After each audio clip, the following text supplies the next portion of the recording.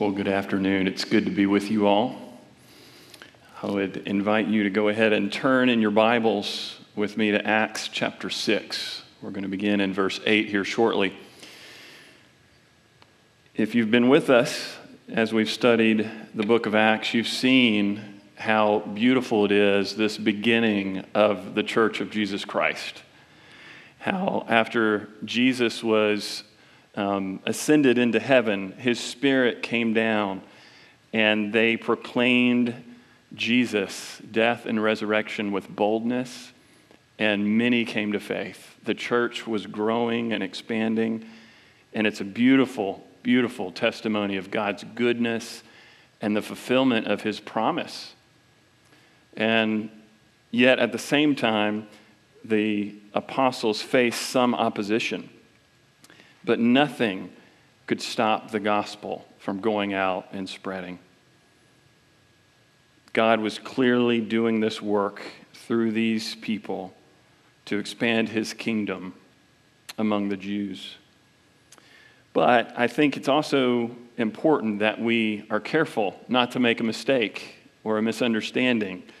You know, we might begin to think that Acts 1:8 and the fulfillment of it, you will be my witnesses to Jerusalem and in Judea and Samaria and to the end of the earth, that it might look like God's going to give victory in Jerusalem. And once that's accomplished, then we're going to go to Judea and Samaria and to the ends of the earth, one at a time, almost like dominoes just kind of falling in place.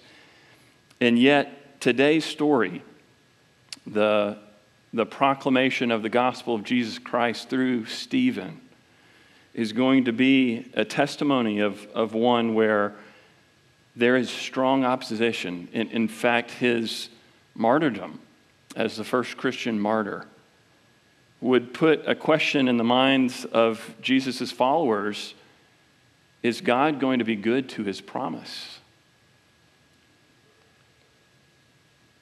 Stephen's death, actually, we will see in the weeks ahead, is just the beginning of how God was going to complete the fulfillment of his promise to take the gospel to the ends of the earth. In fact, most of us here, I would dare say, are Gentiles, and therefore we have this testimony of Stephen by God's grace as one of the reasons that we are believers in the Lord Jesus Christ to today. The Bible actually tells us that all of us were created by God to be worshipers. But because of our sinful hearts, we desire to worship ourselves instead of God. And Stephen actually picks this theme up. He describes the Jews and their rejection of God in this way. And in this text, from verse 8 of chapter 6 all the way through chapter 7, we're going to see how Stephen highlights how the Jews throughout all of history and even today in Stephen's time, how they preferred to worship themselves or to worship God on their own terms instead of according to God's terms. So be listening for that as we read, as Stephen highlights all of these ways that the Jews rejected God and his grace to them. And Stephen's death at the end of chapter 7 that we're going to finish reading is just another proof of Israel's long pattern of disobedience and outright rejection of God's ways. Normally, at this point, we would stand in honor of God's word, but I'm going to allow you guys to remain seated. We're actually going to read, it's going to be 7.5 minutes, so I'm going to go ahead and prep you for that. The entirety of the text that we're going to study today. And so I'm going to go ahead and get started, but we're going to start in verse 8 of chapter 6. And Stephen, full of grace and power, was doing great wonders and signs among the people. Then some of those who belonged to the synagogue of the freedmen, as it was called, and of the Cyrenians and of the Alexandrians and of those from Cilicia and Asia, rose up and disputed with Stephen. But they could not withstand the wisdom and the spirit with which he was speaking. Then he secretly instigated men who said, "We have heard him speak blasphemous words against Moses and God." And they stirred up the people and the elders and the scribes. And they came upon him and seized him and brought him before the council. And they set up false witnesses who said, "This man never ceases to speak words against this holy place and the law. For we have heard him say that this Jesus of Nazareth will destroy this place and will change the customs that Moses delivered to us." And gazing at him, all who sat in the council saw that his face was like the face of an angel. And the high priest said, "Are these things so?" And Stephen said, "Brothers and fathers, hear me. The God of glory appeared to our father Abraham when he was in Mesopotamia before he lived in Haran, and said to him, 'Go out from your land and from your kindred and go into the land that I will show you.' Then he went out from the land of the Chaldeans and lived in Haran. And after his father died, God removed him from there into this land in which you are now living. Yet he gave him no inheritance in it, not even a foot's length, but promised to give it to him as a possession and to his offspring after him, though he had no child. And God spoke to this effect, that his offspring would be sojourners in a land belonging to others, who would enslave them and afflict them 400 years. But I will judge the nation that they serve, said God. And after that they shall come out and worship me in this place. And he gave him the covenant of circumcision. And so Abraham became the father of Isaac and circumcised him on the 8th day. And Isaac became the father of Jacob, and Jacob of the 12 patriarchs. The patriarchs, jealous of Joseph, sold him into Egypt, but God was with him and rescued him out of all his afflictions and gave him favor and wisdom before Pharaoh, king of Egypt, who made him ruler over Egypt and over all his household. Now there came a famine throughout all Egypt and Canaan and great affliction, and our fathers could not find food. But when Jacob heard that there was grain in Egypt, he sent out our fathers on their first visit. And on the second visit, Joseph made himself known to his brothers. And Joseph's family became known to Pharaoh. And Joseph sent and summoned Jacob, his father, and all his kindred, 75 persons in all.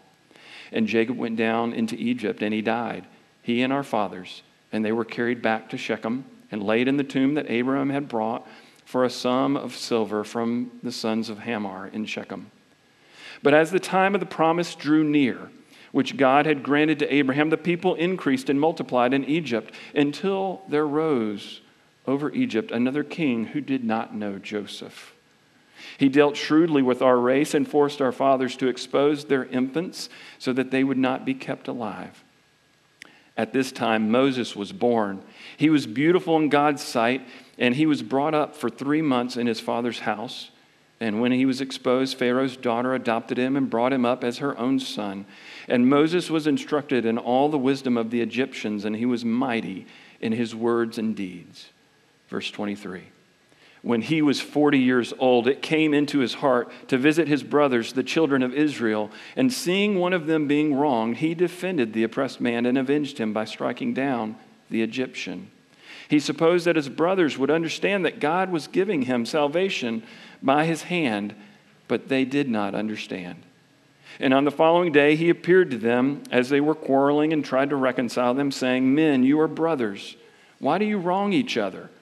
But the man who was wronging his neighbor thrust him aside, saying, "Who made you a ruler and judge over us? Do you want to kill me as you killed the Egyptian yesterday?" At this retort, Moses fled and became an exile in the land of Midian, where he became the father of 2 sons. Now when 40 years had passed, an angel appeared to him in the wilderness of Mount Sinai in a flame of fire in a bush. When Moses saw it, he was amazed at the sight, and as he drew near to look, there came the voice of the Lord. "I am the God of your fathers, the God of Abraham and of Isaac and of Jacob." And Moses trembled and did not dare to look. Then the Lord said to him, "Take off the sandals from your feet, for the place where you are standing is holy ground. I have surely seen the affliction of my people who are in Egypt, and have heard their groaning, and I have come down to deliver them. And now come, I will send you to Egypt." This Moses, whom they rejected, saying, "Who made you a ruler and a judge?" This man God sent as both ruler and redeemer by the hand of the angel who appeared to him in the bush. This man led them out, performing wonders and signs in Egypt and at the Red Sea and in the wilderness for 40 years. This is the Moses who said to the Israelites, "God will raise up for you a prophet like me from your brothers." This is the one who was in the congregation in the wilderness with the angel who spoke to him in Mount Sinai and with our fathers. He received living oracles to give to us. Our fathers refused to obey him, but thrust him aside, and in their hearts they turned to Egypt, saying to Aaron, "Make for us gods who will go before us. As for this Moses who led us out from the land of Egypt, we do not know what has become of him." And they made a calf in those days, offered a sacrifice to the idol, and were rejoicing in the works of their hands. But God turned away and gave them over to worship the host of heaven, as it is written in the book of the prophets, "Did you bring to me slain beasts and sacrifices during the 40 years in the wilderness, O house of Israel? You took up the tent of Moloch and the star of your god Rephan, the images that you made to worship, and I will send you into exile beyond Babylon."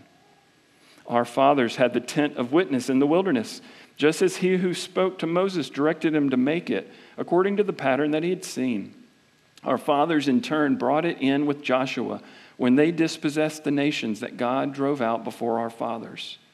So it was until the days of David, who found favor in the sight of God and asked to find a dwelling place for the God of Jacob. But it was Solomon who built a house for him.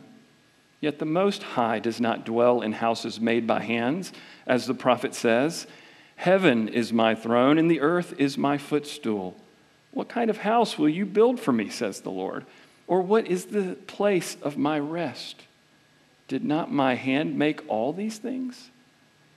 You stiff-necked people, uncircumcised in heart and ears, you always resist the Holy Spirit. As your fathers did, so do you. Which of the prophets did your fathers not persecute? And they killed those who announced beforehand the coming of the righteous one, whom you have now betrayed and murdered. You who received the law as delivered by angels and did not keep it." This is the word of the Lord. So Luke, in verse 8 of chapter 6, describes Stephen. He's a man full of grace and power. Last week we saw Stephen was one of those who was doing the ministry of mercy. He was coming to help the apostles to take care of the widows. And yet here we see him as someone who was doing great wonders and signs among the people. He's obviously taking a teaching role in the synagogue where he engages these opponents of his. And he begins to attract a lot of attention because of his wisdom and being filled with the Spirit. This group of Jews who confronts him can't debate him. They try and they lose. And so maybe you're like me. When you lose, you don't go down lightly and you pick another fight, right? They actually take it to a whole nother level. They actually start accusing him falsely. They start to instigate others who can raise up against him.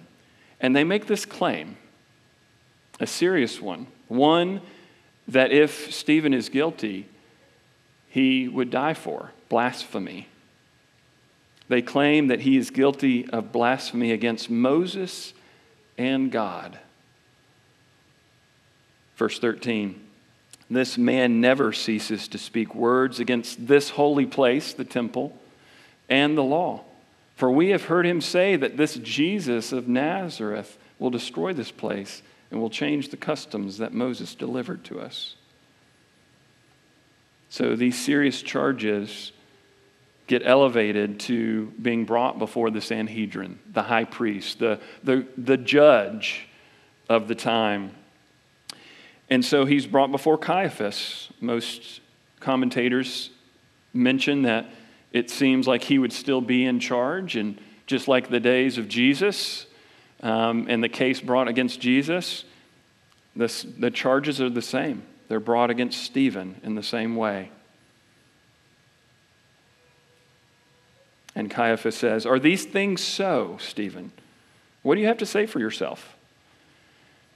And so he goes in, not really his own defense. Not once does he try to defend himself. But he goes in and launches into a historical recollection. He starts off by going all the way back to Abraham. His purpose in doing so is to build some solidarity with his accusers. He's basically saying, look, we have the same history. We have the same patriarchs. We have the same heroes. We have the same scriptures. And so he tells of the beginning where God chose Abraham. Not because of anything in Abraham, but because God wanted to show his mercy and to begin his plan to redeem a people for himself and to give them a land. But as we look at the remainder of Stephen's speech, where he transitions from Abraham down to Joseph and then Moses, we're going to start to see that Stephen really starts to shift. He starts to veer away from his audience. And he actually takes their rejection of Moses and the law and of the temple and flips it on his head.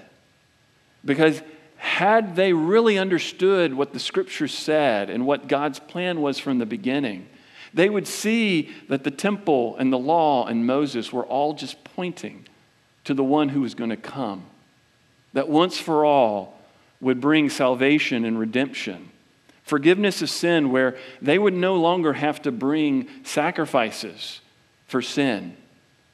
Jesus took care of sin and death once for all in his death and resurrection. And so he proves, Stephen does, that the Israelites have always and continue to oppose God and his purposes. And yet, in the face of this rejection of God and the rejection of the Messiah, God's purposes are still successful in building a people for himself, a nation of redeemed sinners, even to the end of the earth. So let's look. We're going to look at three things. One, Israel actually rejected Moses and the law. Stephen makes this case that they are the actual ones that think too little of Moses and the law. He actually introduces Moses, and the Sanhedrin would agree with him as the deliverer God raised up to bring them out of Egypt and to free them from slavery. It's a miracle that God had to do to bring them out of Egypt, that context of slavery. But when Moses first comes on the scene and he's interceding with a fellow Israelite who's being wronged, verse 25 of chapter 7, it says, Moses supposed that his brothers would understand that God was giving them salvation by his hand, but they did not understand. You and I can relate to that, can't we? Not understanding. Their response actually makes some sense. You know, I don't always understand how God is using circumstances in my life to draw me closer to him, or how he's going to use that and turn that to good. So I get it. And maybe you feel the same way. Maybe that's something that you're going through right now. But they weren't called to understand. They were called to faith, to trust God. That was the only requirement, and that's the only requirement of us.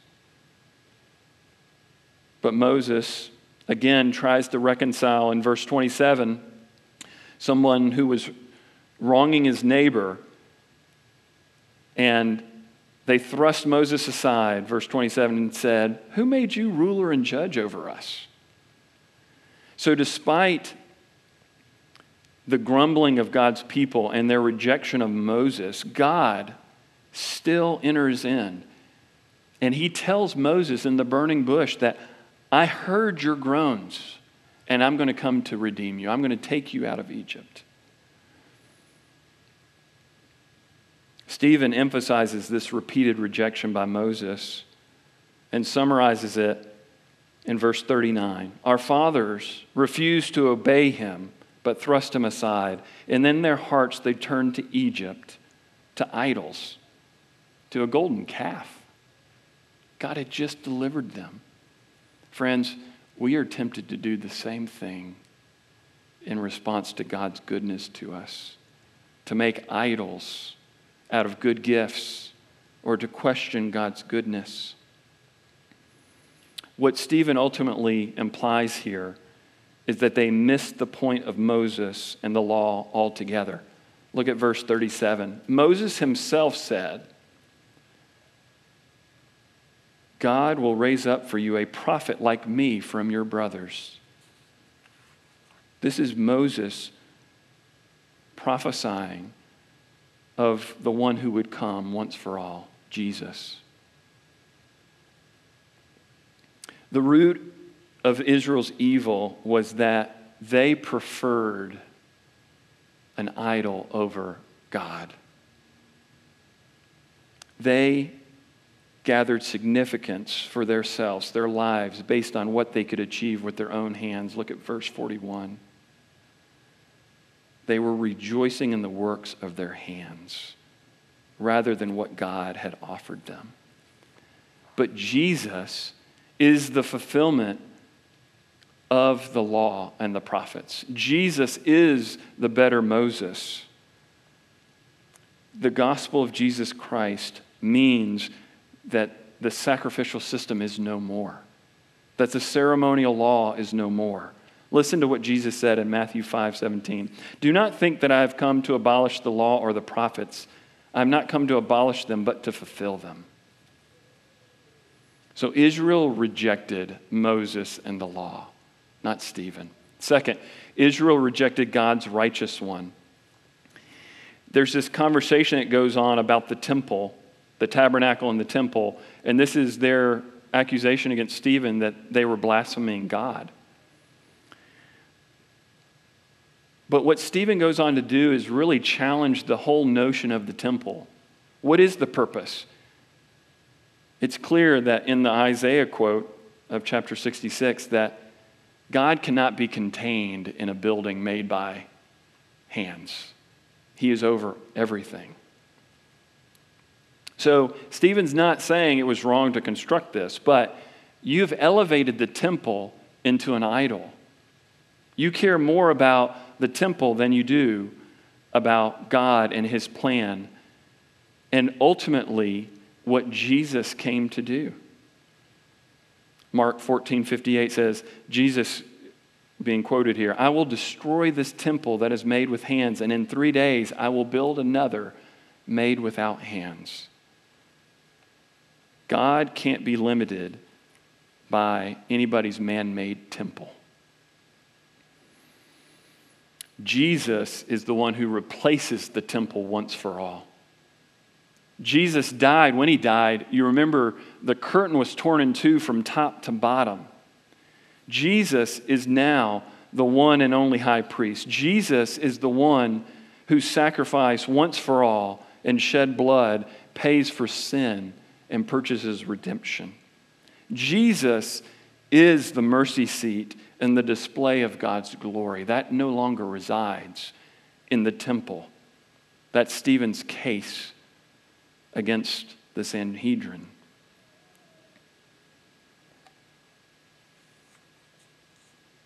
The nation had all along resisted God's plan. We see that all throughout the Old Testament.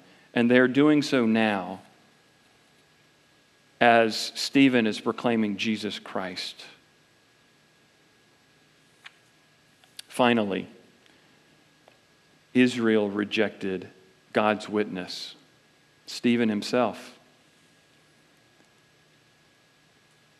So Stephen doesn't defend himself. He brings his own accusations that they missed the whole point of Moses and the law and the temple, which was pointing to Jesus, the fulfillment of all of those prophecies. So how did they respond? Look at verse 54. Now, when they heard these things, they were enraged, and they ground their teeth at him. But he, full of the Holy Spirit, gazed into heaven and saw the glory of God, standing at the right hand of God. And he said, Behold, I see the heavens opened up, and the Son of Man standing at the right hand of God. But they cried out with a loud voice and stopped their ears and rushed together at him. They cast him out of the city and stoned him. Stephen was rejected. His murder and even his response, all of this reflects and models what we saw in Jesus, his Lord and Savior. This man, full of the Spirit and wisdom, grace and power, responds to his rejection with forgiveness. Lord Jesus, receive my spirit. And falling to his knees, he cried out with a loud voice, Lord, do not hold this sin against them.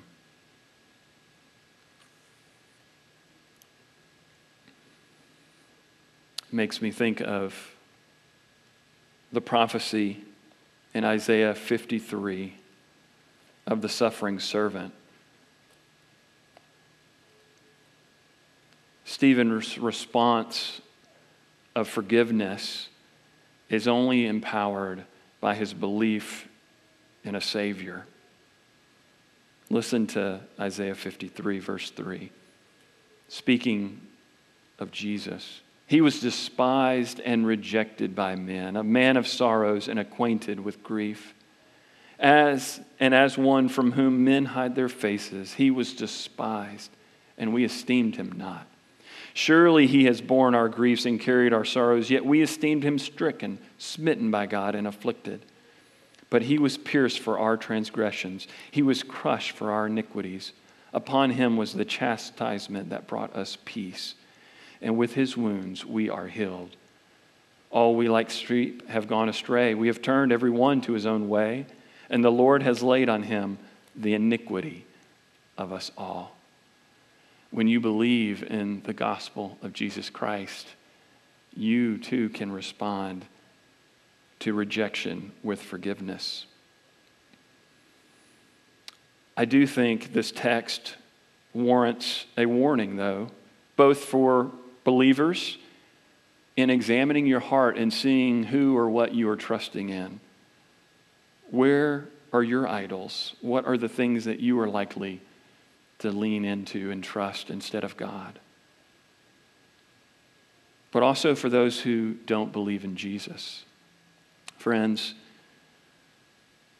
you, just like me, have rejected Jesus. You, just like me, have been selfish and sinful and wanted to go our own way. Friend, you, just like me, deserves the punishment for my sin. But it doesn't have to be that way. God had a plan from the beginning, and he offers it to you if you would believe by faith. Turn from yourself and look to Jesus. He will not turn anyone away. You haven't done anything too bad that he would not receive you. Come to Jesus and be forgiven and have life. And Christian, maybe you're thinking, what if I get rejected? I think it's a fair question. In fact, based on Acts 6 and 7, and I think the whole counsel of God's Word, it's true. You might get rejected. Jesus told us that if we are to follow him, we should expect similar treatment to what he actually received. And yet, friends, hear the promise of Jesus. Blessed are you. Blessed. When others revile you and persecute you and utter all kinds of evil against you falsely on my account, rejoice and be glad, for your reward is great in heaven. For so they persecuted the prophets who were before you. Friends, be encouraged. You can trust Jesus just like Stephen. And if you trust him, then you will also have the power to forgive, even when rejection comes. You don't have to bow up and fight it. It's not your battle to win or lose. The Lord will continue to work out his purposes and his plan to redeem a people for himself. In the face of rejection, God will not be thwarted. Friend, be encouraged. When you face rejection and even your own death, let's look together to Jesus. Let's pray. Father in heaven, our only hope in life and in death is what you have offered to us in Jesus Christ. I pray that we would turn to Jesus, that we would see him for who he really is, the author and perfecter of our faith, perfect, sinless, who died a death we deserve to die, who rose from the dead, victorious over sin and death, and now is seated at your right hand, bringing everything into submission. Lord, help us to rest in that and not in idols that we create for ourselves. Help us to rest in Jesus. Help us to point each other to Jesus and to find rest and peace and hope until you come again. We pray all this in Jesus' name. Amen.